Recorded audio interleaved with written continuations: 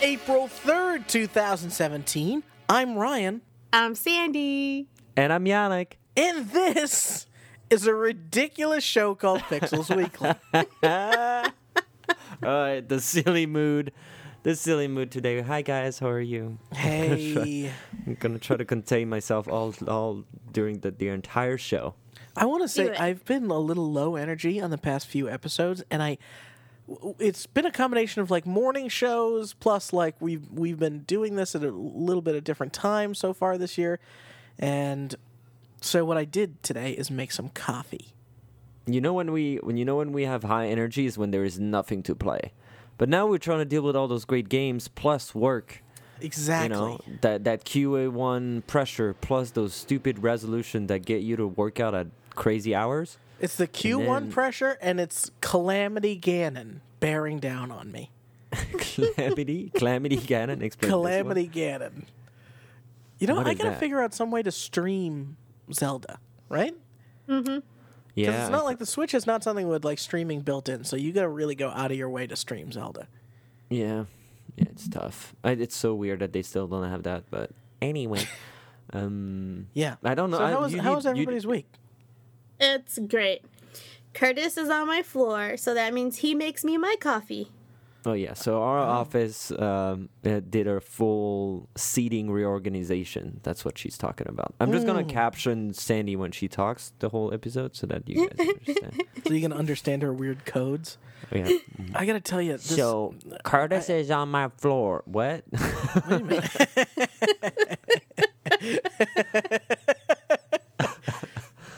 You know what? I'm sitting here and I'm having this coffee, and it's very good coffee. It's George Howell coffee, given to Sponsored me. by George Howell. We have a new sponsor today. Yeah, Is it drip coffee? Did you French press it, pour over? What? I How didn't did you go make it? the French press or the pour over. This is just your basic, your sort of basic AeroPress coffee. I like it filtered. I don't like any sediment in my coffee. But my uncle got me this per recommendation of a man named George, who's a family friend, really nice guy, and apparently is very into coffee. And so I'm sitting here, I'm sipping it, and he said to my uncle, don't let him put cream in this coffee. Good And- advice. Yeah, right. And I was just like, I was making it this afternoon, and we're right before we started doing the show, and I was like, you know what? I'm going to try it because I don't know if you guys know this, but I'm trying to eat a little bit better, trying to do some better things for myself. And so instead of getting the regular coffee creamer, I went to Whole Foods and I got this almond coconut cream. Nice. Here you go. Yeah, Ew. this sounds have like something that Yannick would be. You can have as much as you want. I'm not into that. I would go full cream because I don't give a shit. But my girlfriend will be all into that. Okay, well that's good. And I got to tell you, I'm having this coffee right now. This cream that I put in it tastes fucking awful. Tastes really bad. Well, I think maybe just next time, just go simple, just almond, because at least you have the almond taste behind. But yeah, it's nothing really fancy taste. You gotta get Yeah, used to I it. think maybe I just start drinking coffee black. I think that I'm gonna have to be Yeah. one of those people. Hey, what's your guys' time limit for coffee? Because you're the first. I would say I will generalize and say the first person, like the first American born and raised, that drink his coffee at like what is your time right now? 7 p.m. So this is very 7:30? late for me. Yeah, I'm gonna be up all night, but I've got one more divine beast to kill. So that's fun. Because I can drink an espresso at 10:30 after dinner and still go to bed, and people are like, "What is this?" Oh yeah, no, I'll have a hard time getting to sleep tonight, for sure. Okay. I was just wondering. But Cindy, you it's don't it's drink worth coffee. it for the show, you know. I So you drink guys? coffee at 3 in the afternoon. So I don't drink it in the morning. In the morning, I drink tea. To fix that 2:30 feeling. Yeah, and then around like 3 and 4, that's when I have to get coffee. It's that. I usually 2:30 go, feeling. I need coffee. And then that makes Curtis want coffee. And then I go get pastries, and then we have coffee. But that's gonna Yeah. be for next week's episode. Sandy's dietary restrictions. Down. I don't have dietary restrictions. All of our dietary restrictions. Tomorrow, That's true. we're going to get cookies. So I don't know what you're talking about. Well, no. And yeah, I don't know what I'm talking about. I need to know what those cookies are about. Yeah, no kidding.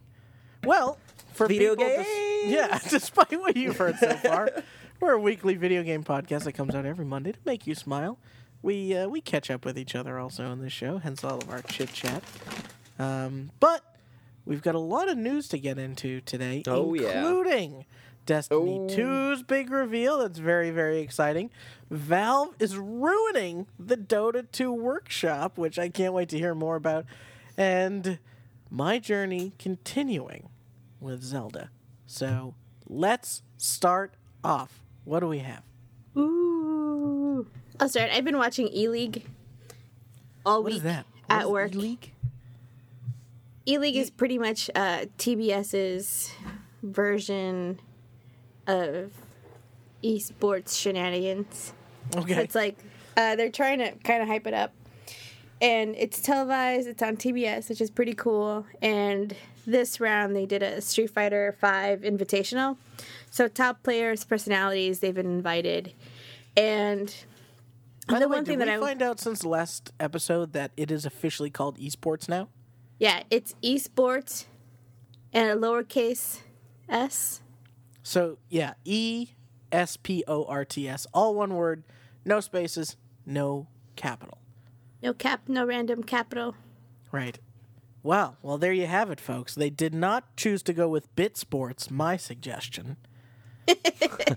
What a disappointment, Very right? disappointed in the Associate Press. Fake news. Sad. Sad. But sports was so good. Bit Sports. Sorry. Go ahead, So good. Sandy. I'm sorry for interrupting. An invitational, you said. Yeah, it's an invitational. So, what an invitational is, yeah, you invite people to come play in a tournament. So you're not really ranking up.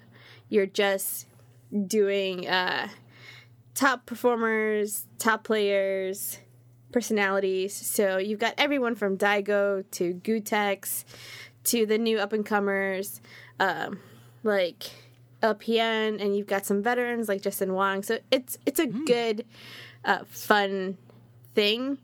And what's new with this specifically, that Street Fighter 5 tournaments tend to be more grassroots.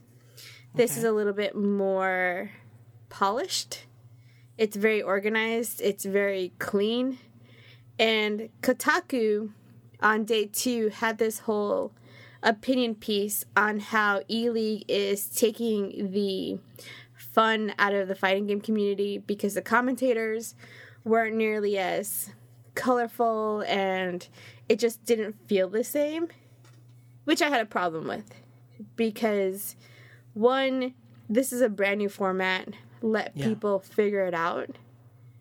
2, were you even watching the event? Because I watched day 1 and I watched day 2, and they were pretty much the same as they normally are when they commentate other tournaments. Day 9. Day 9. Isn't that an esports joke I made? That is. I was like, wrong game. I'm happy that I successfully made an esports joke. I know it now. I was like, wrong IPs, but I get it. Dang. I see what you did there. I messed up. So we had like TBS last year. I remember it was so much fun to watch with my roommates. I had like, it was probably one of the few times in the year when I can get to introduce my passion, even though I never play fighting games. And I'm a huge believer of like having TBS broadcasting this, of having ESPN broadcasting some of the what was it? They did the Counter-Strike esports tournament or something. ESPN had Heroes of the Storm, and they've also had Dota. Yes, and I think, you know, it's good. Like, everything happens on Twitch now, but I think you still have it still feels very much close to the community that it belongs to when it's on Twitch. People will follow the channel, people will find it on Twitch, and people come on Twitch with a purpose. And I think if you put it on a channel like TBS, you open it up to a wider audience, and an audience that never heard or seen it before. What's funny, reading the comments of this Kotaku article, is that people were generally though disappointed with the commentary though, And I don't know, is it something that maybe will get built up for TBS? Was it like just too much of early first rounds? Was there really nothing to get, where the game's unbalanced? I don't know. No, I think the problem with the commentating, at least what she said per this article, was that they were too tame. And at least with the fighting game, there's East Coast and West Coast. So East Coast and West Coast are two totally different vibes. West Coast guys tend to be a little bit more polished. You've got video games industries in California, so they tend to be a little bit more not rough around the edges, but they still say some pretty outlandish stuff. The East Coast, they're just, for lack of a better term, it's full of thuggery, and my FGC friends would know all about that.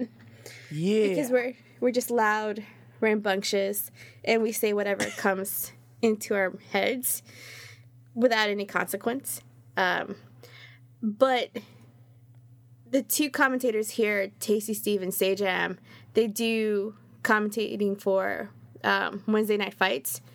And I watched that with Arya as well. And pretty much what they had on E-League and what they had at Wednesday Night Fights is pretty much the same, and it's on brand with what they do. Maybe a little bit censored because this is going to be televised and you want it to reach a broader market, but the same things that they've always done, like making fun of older players, calling them grandpas and uncles and stuff like that, they do that. So I have a few tweets in here from Sajam, who's the commentator, who was upset with the article, and I totally agree with him. And then Justin Wong, who's a veteran player from New York City who lives now in California, he said, does Kotaku only produce negative material from the FGC? People do love some drama. And I kind of have to side with him here also. After day one, then writing this article, you really didn't give the event a shot. And you kind of just were like, yeah, they kind of suck. Whatever. They're killing this scene. And I'm like, that's not what's happening at all. So the controversy is that there's just a general feeling that there was no attempt at understanding what was going on. Rather, it was just kind of like watching and judging. Right. I think it's like Kotaku kind of pretty much didn't really present it fairly. This is a grassroots game. It's kind of like the tournament scene and all that stuff. And Kotaku was just like, yeah, they're kind of ruining it. And it's just going from being rough around the edges to becoming more polished. So it's kind of entering a different world, which is beneficial for the industry as a whole. Yeah. But I think like the thing that I'm looking at from this event, apparently there's no audience. So there's no audience for the preliminaries for the first few rounds, which is what makes it interesting because usually they're used to playing with like people cheering them on and watching them get crazy. So just having like a crowd behind the commentators will make them sound louder just by themselves. I think it's like we're like raising like a false concern here. I mean, I always see like some events on some stuff on Twitch or some esports when there is no like I watched some of Overwatch competitive things that happened online, so of course there was no crowd, no audience. It was not in a studio or whatnot. It was just live commentary, but with no audience. It feels different. You just focus on the game. You don't focus really on the energy from the commentators. Right. And the fighting game scene has been very much focused on like that whole energy and that whole vibe. So there's always been a group of people around watching to see what's going on. And this is kind of like another way of playing the game without having that crowd. So they're getting used to there not being noise, it being more of a game of a 1 versus 1 versus 1 versus 1 in the crowd. But at the same time, it's like people want to watch these events, but you don't go to an event for 5 days to see it build up and then see who's top 8. You want to see top 8. You want to see the best of the best. You want to see them fight, and then you want to see who's number 1. Mm-hmm. You're not going to spend 8 days watching an event and then it drains you having to go back and forth to an arena physically. Oh, absolutely. All right, so my first piece of news for the day is Persona 5. It's out. The reviews are out. It's amazing. Polygon gave it a 9. I think IGN gave it a 9.7, which is an incredible score. And alongside this news is I don't think I care. Dun, dun, dun. I was waiting for the end of that news and I wasn't expecting this. Okay. Well, look, the game has a tremendous style. It's a follow-up to Persona 4 Golden, which I enjoyed playing some of on Vita, but I don't know. Have you guys, either of you, played a Persona game before? No, I watched the Giant Bomb guys play it, and they were doing like some crazy things. But it had like, is it a JRPG? Oh, if with a capital J. If you could, Yeah. if you could add I, like- 17 J's, that's what this thing is. I have such a hard time getting into JRPGs, and even everyone was telling me like, you're gonna love Kingdom Hearts, you should play it because you're a Disney nut, like do it. Yeah. And I tried, and I just can't. Like, the JRPGs kill me.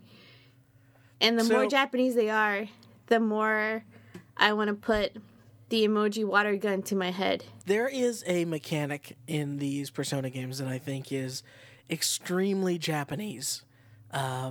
And it's apparently even more accented in Persona 5, which is this concept of it's not enough to have like the dungeons and stuff, but you also talk to people to like develop your relationship with them. And this doesn't just apply to like not like Mass Effect style of like, oh, let's go do this side quest. I'm your friend now.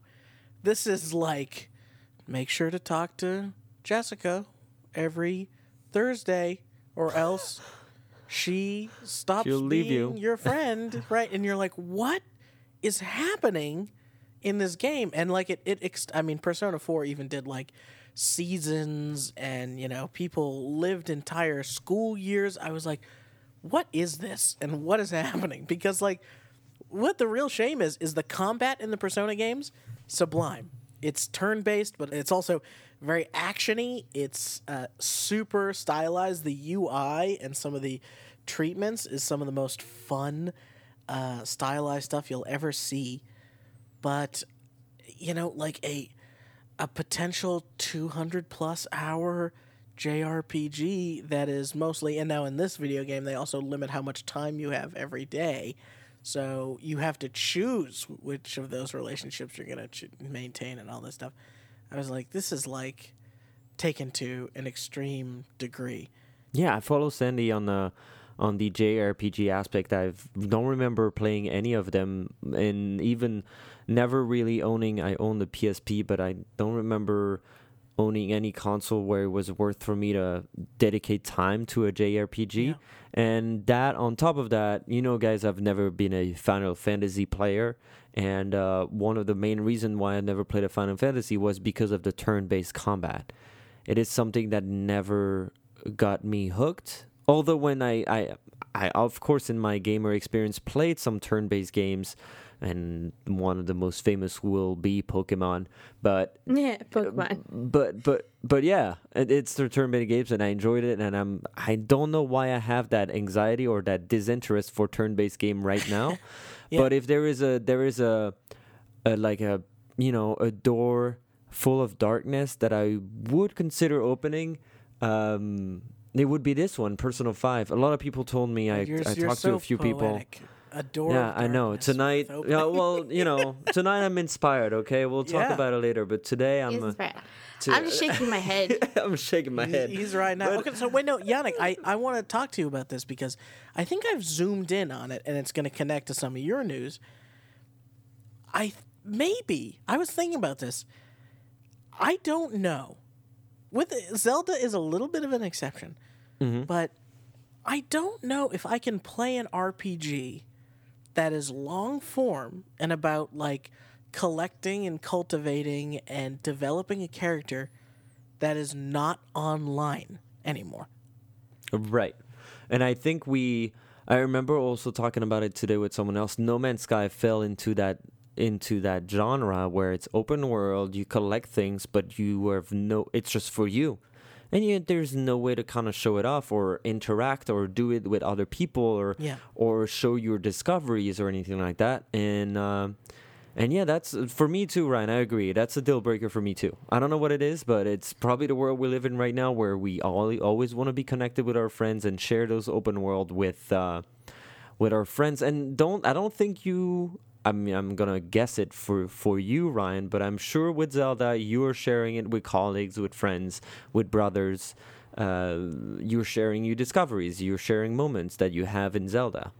And Zelda definitely has a community around it, and you go on the internet, and I think that's the other thing, right? Zelda, the difference between Zelda and why it's not a JRPG, I don't feel, is Zelda has a lot of opportunity for sort of emergent gameplay, things that happen by accident, things that you create yourself, and like maybe only you thought of it. The ability that's like a sandbox to experiment and be weird and actually have the game like let you do it. And that's incredibly exciting, and it means that a lot of people are sharing a bunch of stuff because it all feels like everyone at the same time is uncovering secrets. Persona, on the other hand, is a series of obviously based on the reviews, and not just the review numbers, like go and read the reviews, it's a tightly scripted, well-crafted series of events. But, I don't know if it's just the landscape right now or what, but the idea of long-form storytelling, and that is like 200-hour storytelling to me, or even 100-hour storytelling, I'm not up for, certainly in the way that I used to be. For me, the next JRPG that I intend to spend a lot of time with, I'm hoping, is Ni no Kuni 2. Okay. So that's kind of where my mind's going. But Persona, I love you. I'm sure you're great.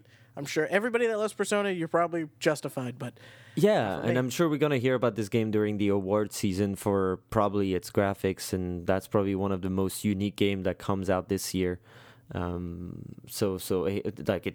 You recognize Persona. It's one of the games that you don't need to read the title of, just looking at it.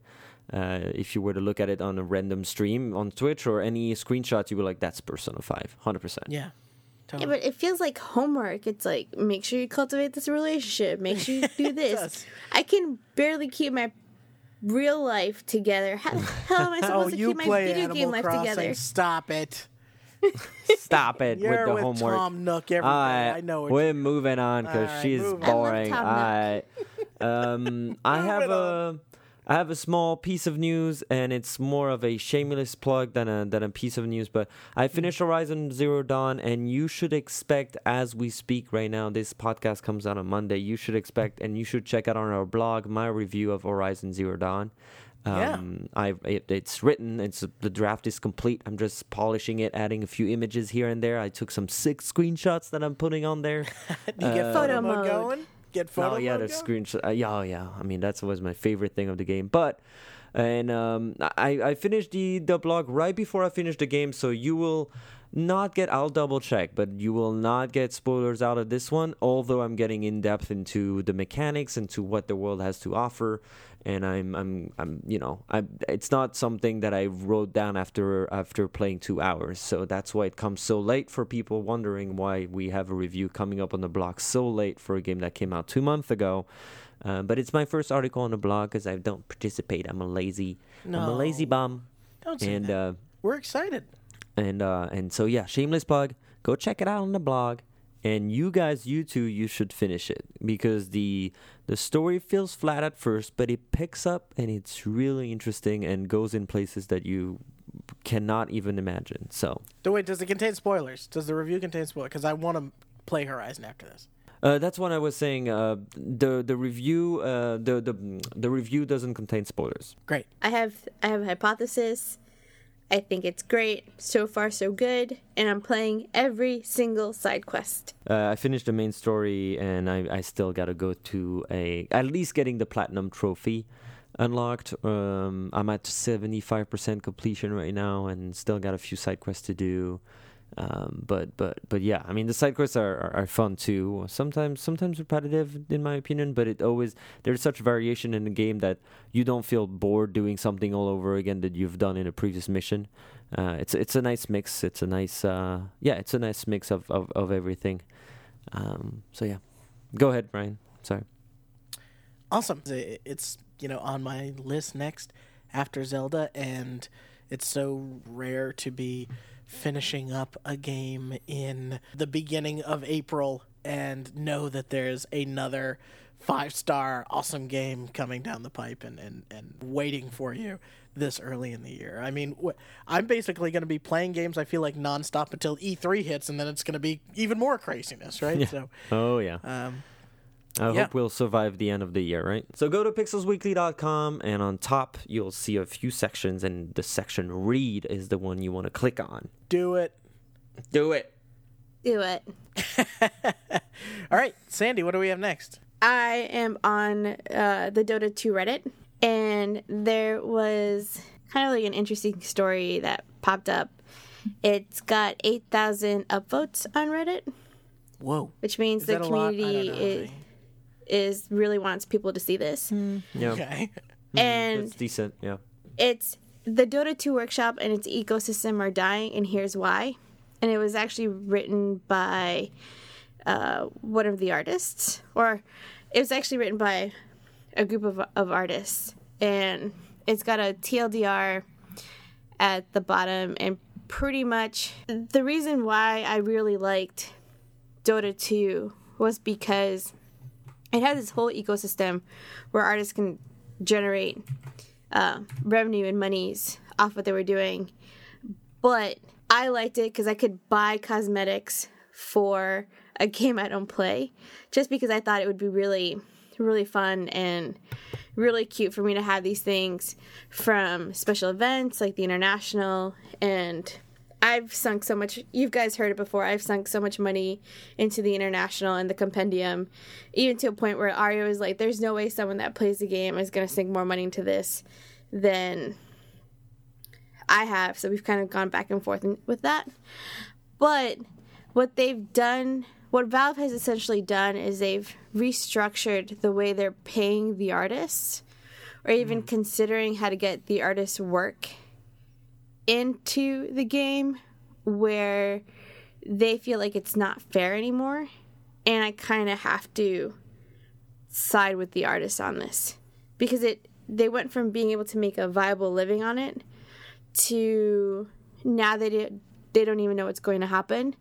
And if they can't make a living on this, then they're not going to make in-game items anymore. So we had the I read the TLDR of this Reddit article, and it's a long ass Reddit article. I'm used to read Reddit article that have one video or like one GIF or whatever. I said GIF.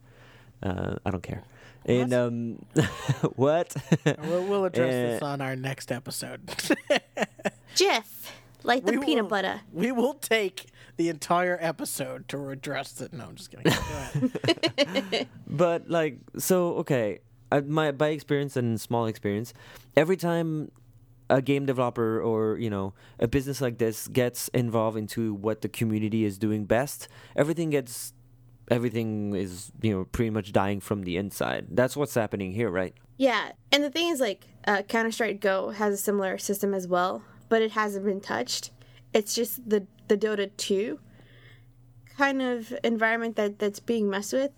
So the way the artists used to get paid is that they would create content for battle chests that would be sold or given out as rewards during major events. So those are loot boxes, kind of like, if I'm using Overwatch. Sorry if I'm using Overwatch terms, but no, that helps me. That's exactly it. It's loot boxes you can purchase as well. Okay. Yeah. So you get them at like events and majors and things like that. And it used to be if Valve sold the compendium for $10, the artist would receive 25%. And that's 25% of a pool of money that's split among all the artists that are in that specific battle chest. So if it's like 4 artists, then that 25% is split among 4 artists. Gotcha. Okay. Okay. So then after TI5, it went from 25% to 12.5% without any warning or explanation. Really? So This, I can't help but feel like this seems like Valve decided they wanted more money. which is weird because they still take a pretty good chunk of change from this. So it's not like they were losing any money from it. These items are purely cosmetic. They're just for fun. And everything that Valve is only making profit off of it. Yeah. So they were actually helping the artists out because, Ryan, you as an artist can attest to this. Working with deadlines and being pressured kind of sucks. Yeah, I think we've all seen at one point or another the chart that has the sort of the 3 circles, and you can choose to get something great, cheap, or on time, right? And you can only pick 2 of those things. You can't get the third. And, it's always a balancing act between, like, deadlines and that sort of thing. And I don't know about you, but it seems to me that the art surrounding Dota 2 for years has been really, really great. It has been really great because of the workshop and because of the artists contributing to it, because they're like, hey, here's something that's totally fun. Let's kind of participate in it. I'm not pressured to make great artwork. I can do it at my own pace and then kind of share it with the world and share it with this great game. But now they're like, ha, just kidding. And from the next event, they've removed the workshop altogether. And that's kind of what allowed these artists to create the content and sell stuff. So now they're not getting paid. And they've reached out to Valve, and Valve is just straight up not giving them any answers and ignoring them. Mm-hmm. So personally, the artist community for Dota 2 is what makes that game so great. No one's going to buy a courier that looks like a red panda because that's something that Valve thought of. That's someone creating the skin, putting it on there, making the artwork, making it work, and going, hey, look, red panda. And someone like me going, yay. Yeah, but it's fascinating to me. You teach me something here, and I hope it instructs something to our listeners as well. I've never heard of any occurrence like this where artists participate into the game design, into the game items. I think that's amazing, and you could apply it to all the games we love, and it would be super great to have. Even myself watching the Halo tournament last week, I'm always amazed to see the esports team logo on the weapons that they're using. Of course, that's not artists, but it's taken from outside of the game world, and it comes from artists. It comes from the real life. I don't know if I'm explaining it right, but my follow-up on that is it's just kind of like you kind of get yourself into a situation, though, not to put myself on Valve's side, but you have now a liability towards artists and not just towards players. When you make that game, if the game stops working, stops selling, or they don't create more content, then artists that are going to potentially rely on this business are going to be like, yo, Valve, what are you doing? Because we're selling those stuff. And, well, not anymore right now. But before, it was that economy where, depending on how many loot boxes or battle chests you would sell, that's the artist would make, money according to that, relatively to that. And it's, I think for me, it's very difficult. You have to satisfy an audience of players, and now you have to satisfy an audience of artists.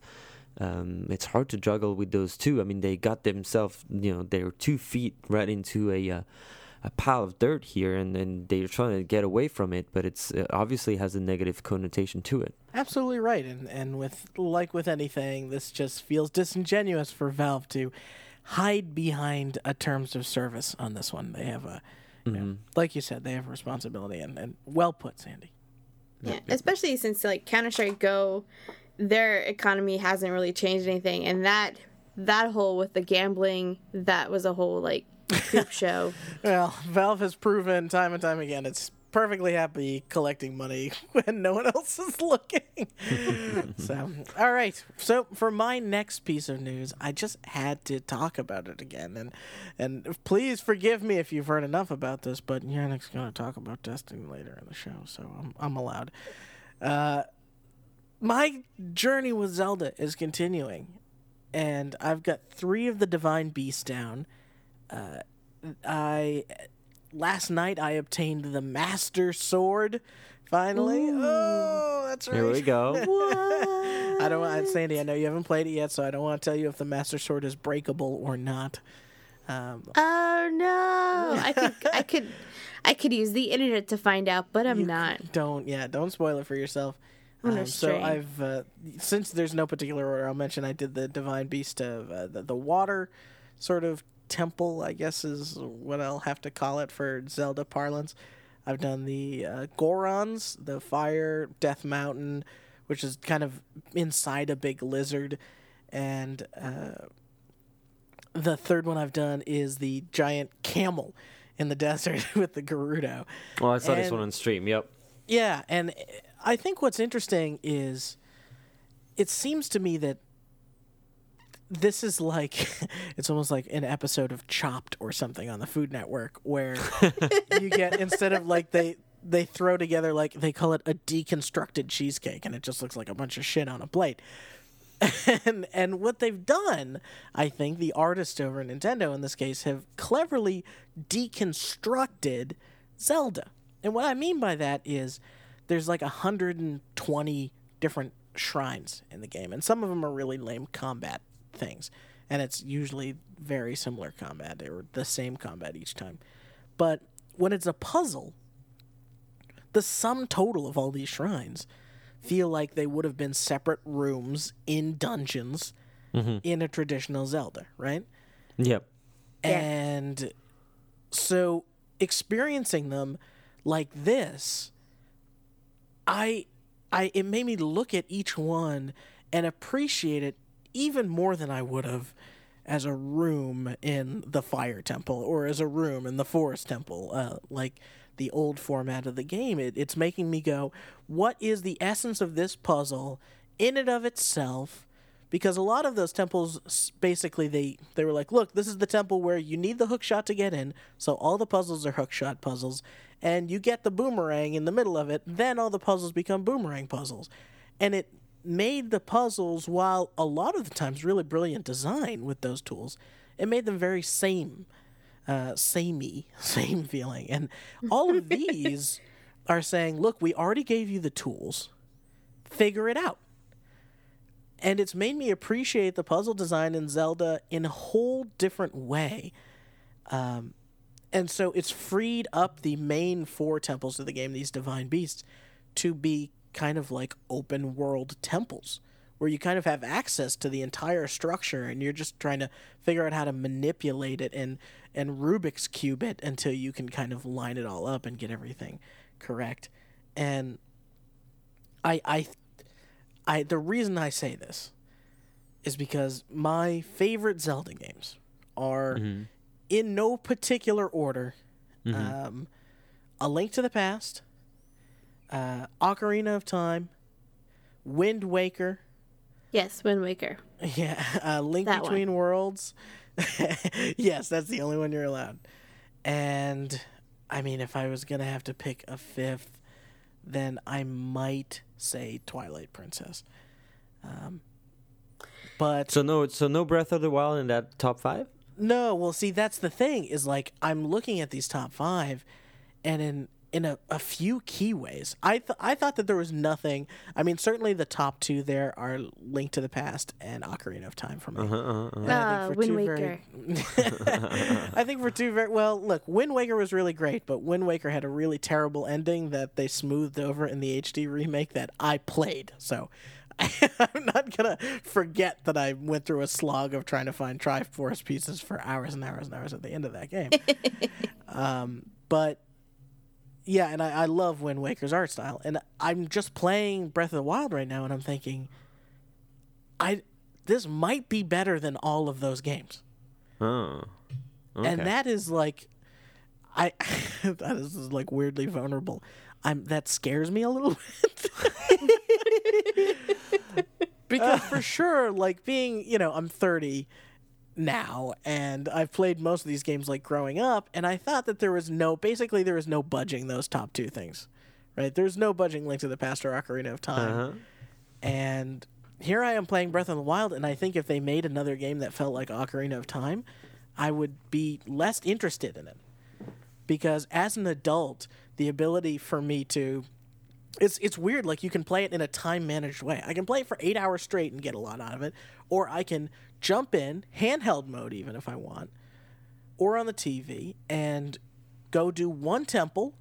It takes 20 minutes, I'm in and out, and I'm back, I'm done in time for dinner. And that's incredible. And so when you couple that with the world of Hyrule being better realized, I think, than it's ever been, and more emotionally evocative than it has ever been in terms of its, like, how scary it is and how lonely it is and how surprising it is. This is every hour I spend, and I think I'm on 50 hours now, according to the play clock, roughly, I appreciate it more than the hour before. And so I'm excited for Horizon Zero Dawn, like I said earlier, but, like, I'm floored by Zelda. I wish I could give you both the the gift of Zelda somehow. If you don't have this game, just borrow someone's Wii U and buy Zelda and just do it. Oh yeah, I could get the Wii U copy and put on the Wii U. Hold on. I've seen it for the first time, like in real life. I've seen someone at work playing it on the Switch, and it is beautiful for like a handheld. It is gorgeous. It is a very pretty game. And it's not something. There's always that. Oh yeah, it looks pretty on Twitch and everything, but there is always the frame rate. There is always stuff you're missing when you're watching on. Even with the best guy, the guy that has the best setup, the best capture card, you're still missing something. Just being able to physically see the screen, man. Yeah. Weirdly, it can't compare on TV to Horizon at all. Horizon's so much better looking, but like handheld, yeah, but it's a different this art. Is the best looking handheld. We game talked ever. about it. Yeah, I think we can bring people back to our episode last week when I talked about when do graphics matter, and this is when you're like, okay. And I don't know about you, Sandy, but when Ryan talks about Zelda, I could just like lay down and like he could tell me his stories throughout the Zelda world, and I will just like fall asleep in no time and just be like, all right. Yeah. Oh, okay. Wait, I do. All right. I do have one little spoiler before we go, because I know we gotta move on. But yeah, last night I was up in the sort of northwest corner of the map, and I noticed a mountain that I had already been to. People glowing. write it down. Write it down. It was glowing blue for some reason, and it was like pitch black night, so I could really see it. And I was like, "What the heck is going on over there?" So I, get on the highest peak I can, and I start gliding over there, and I'm booking it. And I get to the top of the mountain, and suddenly the music changes, and everything fades away, and there is a meadow of almost like Studio Ghibli Miyazaki ghost forest animals. Mm-hmm. Okay. And they're all like luminescent and blue, and like they're the reason why the mountain was glowing blue. And then Navi appears and goes, "Hey, listen." Listen. No, she doesn't. In fact, it's completely quiet, and I don't know what I'm supposed to do, but I have a feeling that if I gather up enough stamina, that I can get one of these glowing ghost horses. What? And I'm like out Best of my horses. like that's, and now like I have another Divine Beast to do and Ganon to beat, and like all I care about right now is getting more stamina. So I one of these horses. I tried my damnedest. I ended up using 3 stamina potions, and I still didn't have enough stamina to like tame the horse. And I was just like, this is now my life goal. I don't care about it. Yeah, come up next week to hear about the ghost horse story. Ghost horse I story. think we just named the episode, didn't we? Ghost horse. We did it. Ghost horse. All right, that's Awesome. enough for me. Different Yannick, topic, back to real life. You guys get out of this blue glowing mountain. the meadow. All right, Tell me story's something over. good. I'm talking about other things. Well, two pieces of news and two info in one piece of news. First of all, we got details from Overwatch, and it's been a while we haven't heard from them on that topic. The Overwatch World Cup event that happens at BlizzCon every year, I guess now that's going to become a tradition, just unveiled the detail of each phase and how we're going to get from here, March, to the BlizzCon event in November and the actual tournament. So last year, to bring you back, there was the first Overwatch World Cup, of course, and the way Blizzard picked teams was by going through preliminaries into each continent. So one team from South America, I think 6 teams from Europe, and I think 3 or 5 teams from Asia. I don't want to get it wrong. And then from North America, I guess it was you can say Mexico, U.S. and Canada in the tournament. And I guess they were pretty much handpicked because the game was new, and I guess they were just looking at the top players. Right now, so phase 1 is announcing it, and the qualification end in 25 days. What are the qualification about? Blizzard is tracking the top 100 players of each country, and they're averaging their skill rating. And that's pretty much how it's going to qualify their country. So let's say right now I'm looking at the top 10. We have South Korea first with a skill rating average of 4,534. And that is so shocking. Yeah, and so you have China, USA, Sweden fourth, surprising, but there is a lot of talented Swedish players. UK, France, Canada, Finland, Germany, and Denmark. That's for the top 10. And so pretty much, for each of those countries, Blizzard is tracking the average score of their of the players of those countries. So everybody in the game right now has an impact of what teams are going to qualify. So we have the top 32 of that leaderboard will be qualified and go through preliminaries. Although in April they're going to have some votings. People are going to have some votings on the player that they want to see playing for their countries. So that's going to be quite awesome. And because I guess, they're going to also put a lot of emphasis on the community leaders out there and people that are good and competitive, but also people that know how to advertise and know how to make a name for themselves. And then phase 3 goes into a more traditional group stage between all the countries. I mean, you pretty much have 32 teams that are going to fight against each other in a round robin group stage kind of thing. And at the end in November, you'll have the playoffs between the top 8 teams that came out of this group stage. I hope I was clear, but that gets me all hyped up for BlizzCon. I'm going to call the top 8. South Korea, China, go ahead. USA, Germany, Russia. I need 3 more. Prandelman. Those are your top 5 teams, you guys. Grabbelplost.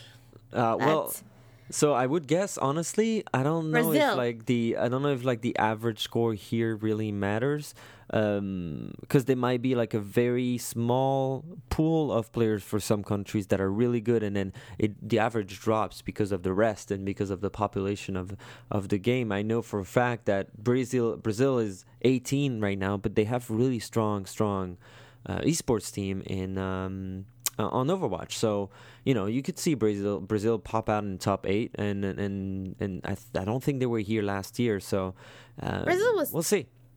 Wasn't Brazil top 8? I forgot. I'm not sure. I don't think so. But I could be wrong. But there was it's going to be interesting to see what people are going to get picked, and there's obviously going to be a lot of synergy that is going to have to be created between those players and those teams. Sweden was second runner up. And so if you want to see that, that's my segue to my second piece of news. If you want to see that, the event BlizzCon happening in November. Tickets goes on sale on April 4th and April 8th. And when I say April 4th and April 8th, set up an alarm clock for those dates. Check out the exact time. I forgot. Cindy might have this info, don't you? April 8th, it's at 10 a.m. Eastern Standard. And I think it's April 5th, which is a Wednesday, which would be 10 p.m. Eastern Standard. I have April 4th. I'm pretty sure I copy-pasted April 4th. Actually, I don't want to give you people the right dates because I want to get the tickets. It's April 19th. Yeah, so the big news that we're gonna try as a group, as a Pixels, we're gonna have our first Pixels Weekly trip. Hopefully, if Ryan is still in. I don't know. We're trying to convince Ryan. You know, guys, I could if I don't think you have to convince me. I'll go. I don't know if I'm gonna go to Disneyland too. That's some Sandy stuff. Curtis What? has committed to Disneyland. We're gonna have Dole Whip floats, and it's gonna be great. Okay, well, if you say so. Well, you and Curtis will have a lovely time. But Yeah, I me, was Curtis, Arya. And, well, and you guys Yannick. won't get an Airbnb with us, but we'll talk about another episode. That would make it affordable, for God's sake. But no, like, yeah, I'll go. Of course, if I get tickets, I'll go. Yeah, because there's hype. There's the Overwatch Cup. There's StarCraft remastered. What? You know, I'm really only going for one reason, and that is the costume contest. Oh yeah. Fair. So is Let's see Fair. that. I can't wait. Costume contest. Can't Because wait. there's a lot of amazing Blizzard cosplay. And They're then there's really some good. derpy shit on there. And boy, oh boy, do we love the derp costumes. I want to get pictures of people in those costumes. Are you kidding? I I'm wanna going for hug the them. food trucks. Well, you can't have exciting. food trucks anywhere, Sandy. So I'm just not spoiling it No. for you. But Don't tell her.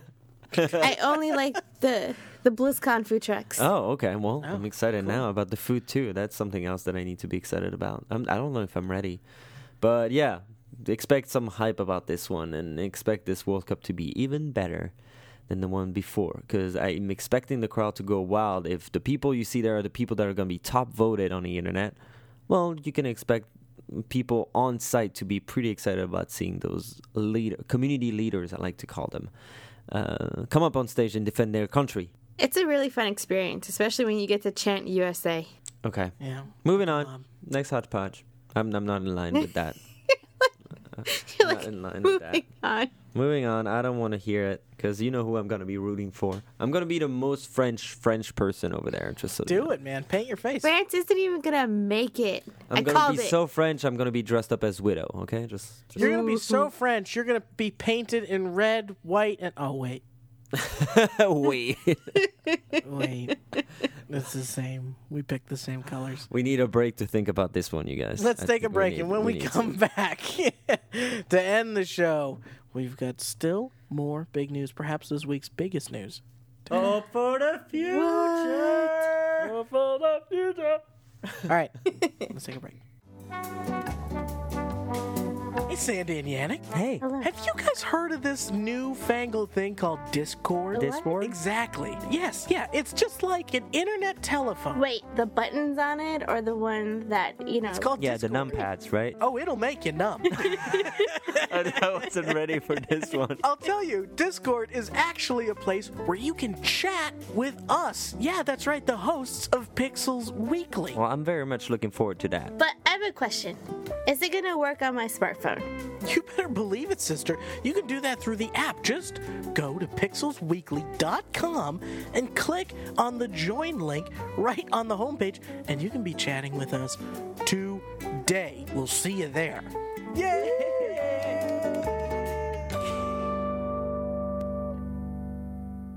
All right, we're back. Ha! Can't stop us. Can't stop, won't stop. We can't stop us, and Ah. you won't stop us. The best part of the show, the last part. Oh my god, he's been holding it in. Like I feel it. Ah. Like he's holding Oh yeah, he's holding it in. He's going to have to hold it for a little while longer because the two things that we have to talk about are Sequels. sequels. Yes, Star Wars Battlefront 2 announcement was announced. Yes, that's the point we've reached. Announcement with video squared. game- Yes, we've reached with video game marketing. Now there are announcements for the announcements. I don't know if you guys saw this recently this past week, but Marvel announced that the Spider-Man trailer would be happening. And the Spider-Man trailer is really an announcement of the movie. So and this is all to say it is all a movie that they said that they were going to do 2 years ago. So an announcement of an announcement of an announcement. This is what we have with Battlefront. They said they were making a sequel a long time ago. That's the announcement. Then they said that they're going to have a live stream on I think it's Monday or something, and they said that happens Monday, so that was the second announcement, and now on Monday will be the real announcement. Okay, I'm fatigued. I'm just fatigued with this bullshit. I can't. This is how they get you. They build up the hype. They go, psst, we have something to tell you. And you're like, oh, yeah? Like, what? And they're like, we're planning something big. Oh, yeah? What? It's a movie. Or it's a game. Oh, cool. About Star Wars. Like, tell me more. Could it possibly be a sequel to the successful franchise you relaunched this past? Oh my god! It's Yeah, you gotta wait. But like, I just but hope we've there's a told story you. on this one. Just look. wait. I just wanted to say, I don't know about you guys, but Battlefront 2 for me. Did either of you play the new Battlefront or the old Battlefronts? No. This is a Star Wars game I should be able to enjoy with my brothers online. Please, God, please give me a single player campaign. Please. It's Yep. Star Wars. All I care about is single player. If I wanted to be Darth Vader and kill stormtroopers, I want to do it single player. I want the stormtroopers to be bad at shooting, I want not to do good. it by myself. No, Stormtroopers are bad at shooting. And I had my most memorable campaign co-op memories with the old Battlefront on PlayStation 2. I don't remember how many times I completed a game with my friend, but I don't know, we would never get bored. We would pick different characters. I think we finished the game with all the Jedi possible. Yeah. That's It awesome. was like insane. And I was like, Battlefront? Yes. And then they show me the insane PvP scenery and world and game modes and everything. And I watched some videos on YouTube and I'm like, I'm not going to pick that up. There's nothing that I remember of. You need to go back to the roots. Give me some single player. I know that Ryan, you feel the same, and I think you two are gonna be able to play together. And I'm gonna be happy to buy this game if it has a real, meaningful single player campaign. And as I say that, I actually realized that your piece of news is very close to my piece of news. Well, I was going to say the last part of the announcement is my announcement that coming up soon, Yannick will have a very important announcement. Of an announcement. Of an announcement. Well, to talk about announcements first, Yeah. have you guys seen Game of Thrones? The reveal trailer today. I'm so over it. Like, I get it. Oh Dragons. my god. No, but I can't get enough. I can't get enough. Cersei is a White Walker, you guys. I'm calling it right here on the show. Wait a minute, she's a White confirmed. Walker? Yannick's just like spoilers left and right, just No, in did case you you just haven't say seen that? it. Is that He real? did. He did say that. Just watch the trailer, okay? Just don't blame me. The trailer is what it is. This is why I don't watch anything. I feel Game of. sick. I feel sick. This is why I can't. Like, I can't. I'm just, if it- and it's not a spoiler. It's just a rumor. You're allowed to If- do rumors. If it says hashtag GOT, I don't look at it. Okay, well, speaking of announcements and trailers, Mr. Yannick, Yes, sir. Finally. Oh my god. sound the Oh my alarms. god. Okay, sound the alarms. All right. Meh, So meh, you guys know I'm meh. going to talk about this game that starts with a D and finish with a Y. And It you put- actually finishes with a number. and apparently it finishes, but some people in the internet were like, why don't you put the 2 in the middle so that it's Destiny? Yeah, that's what I say. All right, I'm moving on. I from actually that. like that. That I like the two in the middle. Ha ha ha. So on Tuesday, to give you the timeline, on Tuesday of last week, which was March 27th, March 28th, we got a nice little teaser, 30-second, minute 30 teaser, looking at KD6, one of the most iconic. Is it Katie or Cade? I say Katie, maybe it's probably Kate 6. Because Katie sounds like Katie, like T-I-E at the end, yeah. Kate 6, I will say. One of the most iconic exo race character. One might say the only iconic. Yeah, he's the guy who where you're like, well, he's the guy who that they build up across expansions, and they made it a real unique guy that sounds a little bit like a Deadpool-ish. I've heard that this week, Deadpool-ish character, and just telling a story about him and telling the story that the tower got destroyed, the city got destroyed, and just a message that we would get a world reveal trailer on the 30th, which is the day that we're recording it right now. So that's why I'm so hyped right now. As you're listening to this, you're probably aware of everything, but I'm just going to recap everything. So Destiny 2 was officially announced by Bungie and announced a story where pretty much this tower has collapsed, your gear is all burned out, the Cabal has attacked the city, and you're pretty much left alone here with the Vanguard, where a new story seems to be shaped up around the Vanguard themselves, which are more human. It's a human army, and that are gonna fight along the Guardians that you incarnate when you create a character. And yeah, that's pretty much what we have. Like pretty much Zavala, which is the Titan master, I would say, that you talk to if you're a Titan, and you get your skills from him, and your quest from him. And he's rallying all the Guardians, and all the Guardians are super hype. And on the side, you have on the other scenes, you have Cade Six again, who is rallying the Vanguards and trying to get them hyped up, but with his own tone. So I'll let you check the trailer. But we have more information from Bungie on that. Gameplay reveal will already happen. We expected a gameplay reveal at E3, which is happening in June, but already during a stream, which I'm expected is going to blow up. I hope Twitch server are ready.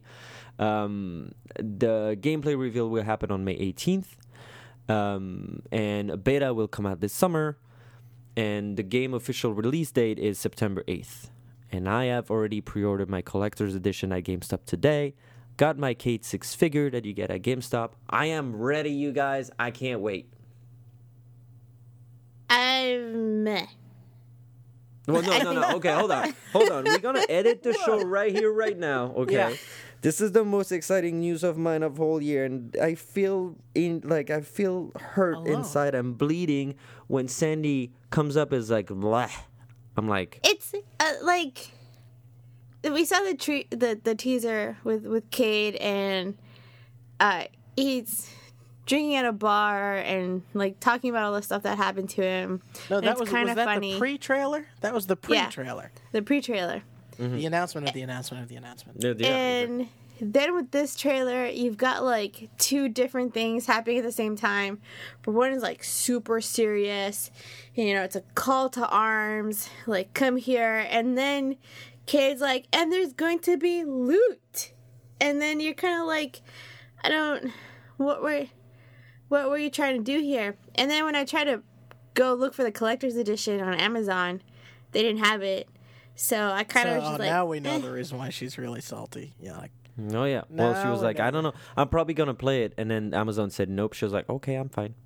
So that's not dedication, Sandy. I don't recognize you anymore. But I mean, I feel you on that. I didn't think it was the best trailer. I pretty much was not on the ones that watch it 5 times in a row. I was given the chills because of the call to arms, because of the most anticipated announcement, and but I quickly moved on the actual facts of the release and of all the timeline that we were given, all the announcements that are upcoming, and most importantly, the fact that finally the very, very solid rumor that was going around is that Destiny 2 will be available on Xbox One, PS4, and PC. So, once again, I pre-ordered my PC version. I'm hoping that this version will be stable and not have some of the shaky PC releases that we see out there sometimes. But I can't wait, you guys. I can't wait. You know I'm going to take September 8th off, going to pick up my game at midnight. I'm going to be playing it. And the sad part, though, that's the punt right there. I'm going to be in Corsica for 10 days with family and girlfriend from the 9th to the 19th. So I'm going to I'll be let having you know how it is. I'll let you know. yeah, definitely. Just spoil the shit out of it to me. No, don't do that, or you lose my friendship. But I'll be going ham on September 8th, and as soon as I take off, I probably will stop all social media interactions and navigation of the internet. so that I avoid any spoilers possible. Yannick, do you want to know my feelings about Destiny 2? I absolutely do. And even though I hate Sandy for her meh reaction, I still want to respect it, and I still want to give her a hug because But it's like I know you- she's gonna be you- wrong. It's one of those things when you want people to be wrong, and you're fine with them being wrong. I want to be now. wrong. Yeah. It's a very I- pretty game. Go ahead, Ryan. I will be purchasing Destiny 2. Mm-hmm. I know you will, because you want to Well- experience Oh, it. come on. I with thought me that was too. going to be a big No, thing for you. Yeah, no, but because are I you doing know- it like PC or PS4?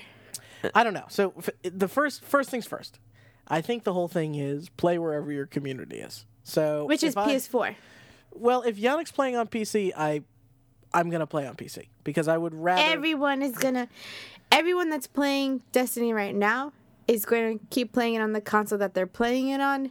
And I call it, I'm going to say it, and I'm going to be right. The I PS4 think is that going there's to have a huge larger swath community. of PS4 owners who only use that box for Destiny and can't wait to play it on their PC. That's my own personal theory, but there are pros and cons. There are surveys going around out there on Twitter and with the fair share of community that those people are engaging with.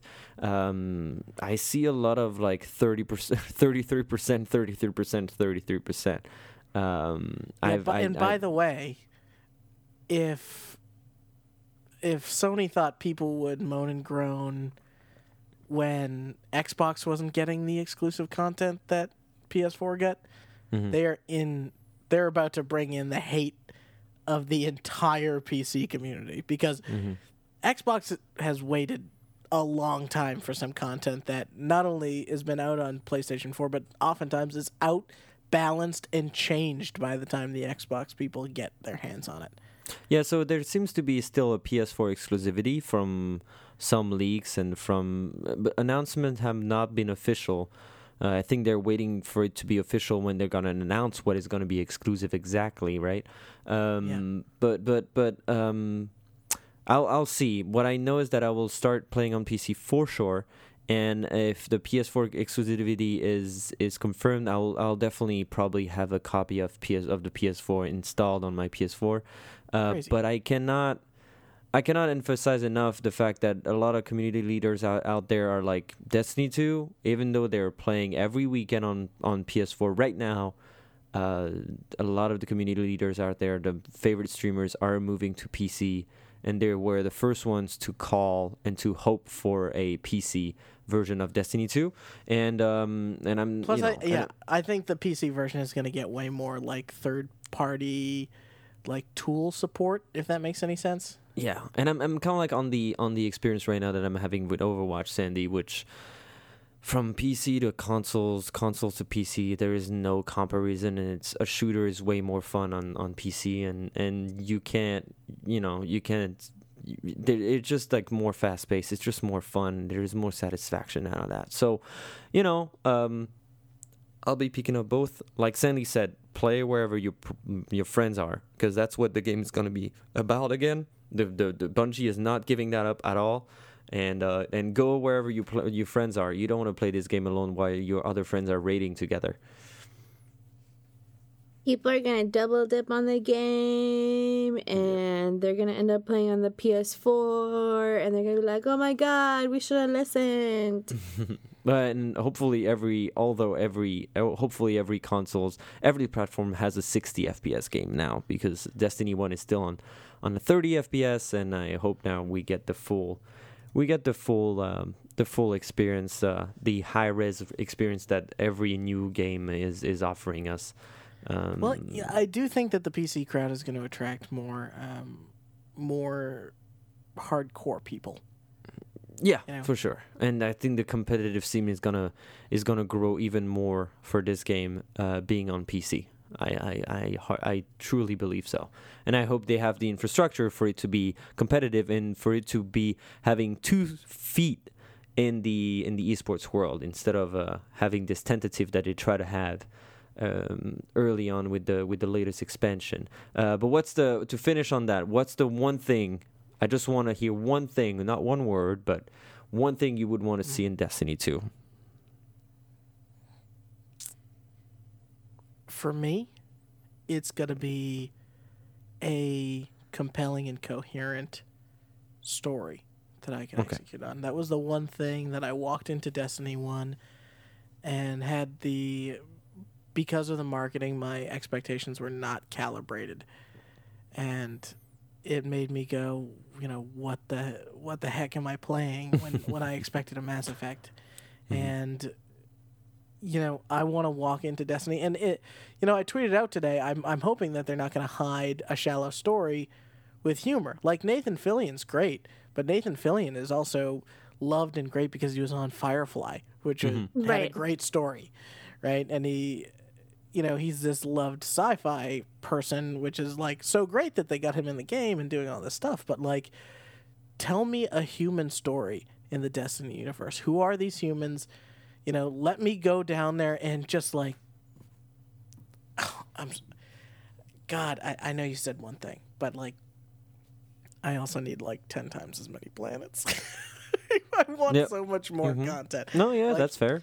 If I'm playing this game and I stick with it, mostly to play with you and the group of friends that plays with you, I'm not going to play a recycled Strike. Yeah, I'm not going to. Yep. Mm-hmm. Understandable. Yeah, and like Bungie is the kind of game that Bungie makes is pretty up there. So with Destiny, there was this hype built around it. It's going to be very Halo-esque. It's going to have this great story, these great characters, and it clicked with some people, but it didn't have the appeal to like bring in other people from it. I have a copy of Destiny. I haven't played it. And everyone's like, you should play it. And I watched Arya play it. There's nothing about it that makes me want to pick up the controller and go, this is something worth investing in. The issue here with the trailer was that it was kind of conflicting. Do I want to be more aligned with this serious guy, or is Cade 6 something that I'm going for? That should have been split. It should have been one trailer where it's like, here's the call to arms for the vanguards or whatever, and you guys come here and here's something of that story, and then had the whole Cade section be a different call to arms. So it's like you can play this game in these two different styles, and it would work. And it just wasn't enough to hook me in. It's a beautiful game. It's very pretty. But I think for that science fiction piece of it, it needs to be more. Okay. I want one thing, not to have a loading screen between my social world and the wild, wild enemy field world. I needed to be no loading screen. I'm fine with having my spaceship. That's the most iconic thing. The thing that I will always remember about Destiny my whole life is having this view of a space and my ship floating in the foreground. That's iconic for Destiny right now. And they make one of the best UIs out there. So I'm also excited to see what new UI they will come up with, what new system they will come up with. But I hope to be able to come. Apparently, we're going to not start from a tower up high, but we're going to be down in the city with the other peasants that we were supposed to guard, and everything is going down to shit right now. So I'm hoping that at least for the gameplay trailer coming down on May 18th, they show us some kind of a revolutionary mechanic, and one of those could be, hey, from social space to like enemy field territory, no more loading screen. We're just jumping straight in. And I would love to see space combat too, huh? Wouldn't that be nice? Yeah, in space combat, that would be dope. Yeah, space combat. We've seen that in trailers and cinematics and cutscenes. If you could take our hands and your ship will have stats and stuff like that, oh my god, yes, sir. If they have space combat, I'll get a limited edition. How about that? Sounds good. Sold. Bungie, hire me. I'm selling the game for you. Just look at me, pay attention to me, send me beta codes and stuff like that. Exactly. But yeah, can't wait to have more news for you guys. Of course, you'll be up given. We didn't want to do too much on this, but we had to stop and talk a little about it. And I appreciate you guys for also being as hyped as I am. And then whenever we had some relevant information about the game, I'll make sure to slip in some 5-minute info blast at you. So we stay up to date up to September 8th. And at this date, I will just stop doing the podcast because I'll probably have dedicate all my time to play. I won't eat. I won't do the podcast. I won't work. I'll just play. Is the gang. Guess what, guys? What up? We did it. We did another episode of Pixels Weekly. And listeners, you can get every single episode for free over at pixelsweekly.com. Follow us on Twitter at PixelsCast or on Instagram at Pixels Weekly, and I think we're Pixels Weekly everywhere else. We can talk about that some other time. And we don't need to get into the Twitter war. And as always, you can write into the show and tell us what you're excited for in the next Double the Few Destiny. In Destiny, sorry. Destiny. And whose side are you on? Are you as hyped as Yannick that you've already got your copy? Are you cautiously optimistic like me and are just kind of morbidly curious about this thing? Or are you just in the nay column like Sandy and just nothing's gonna make you budge? We want to hear from you. And until next time, Adios. Au revoir. And we'll see you next week.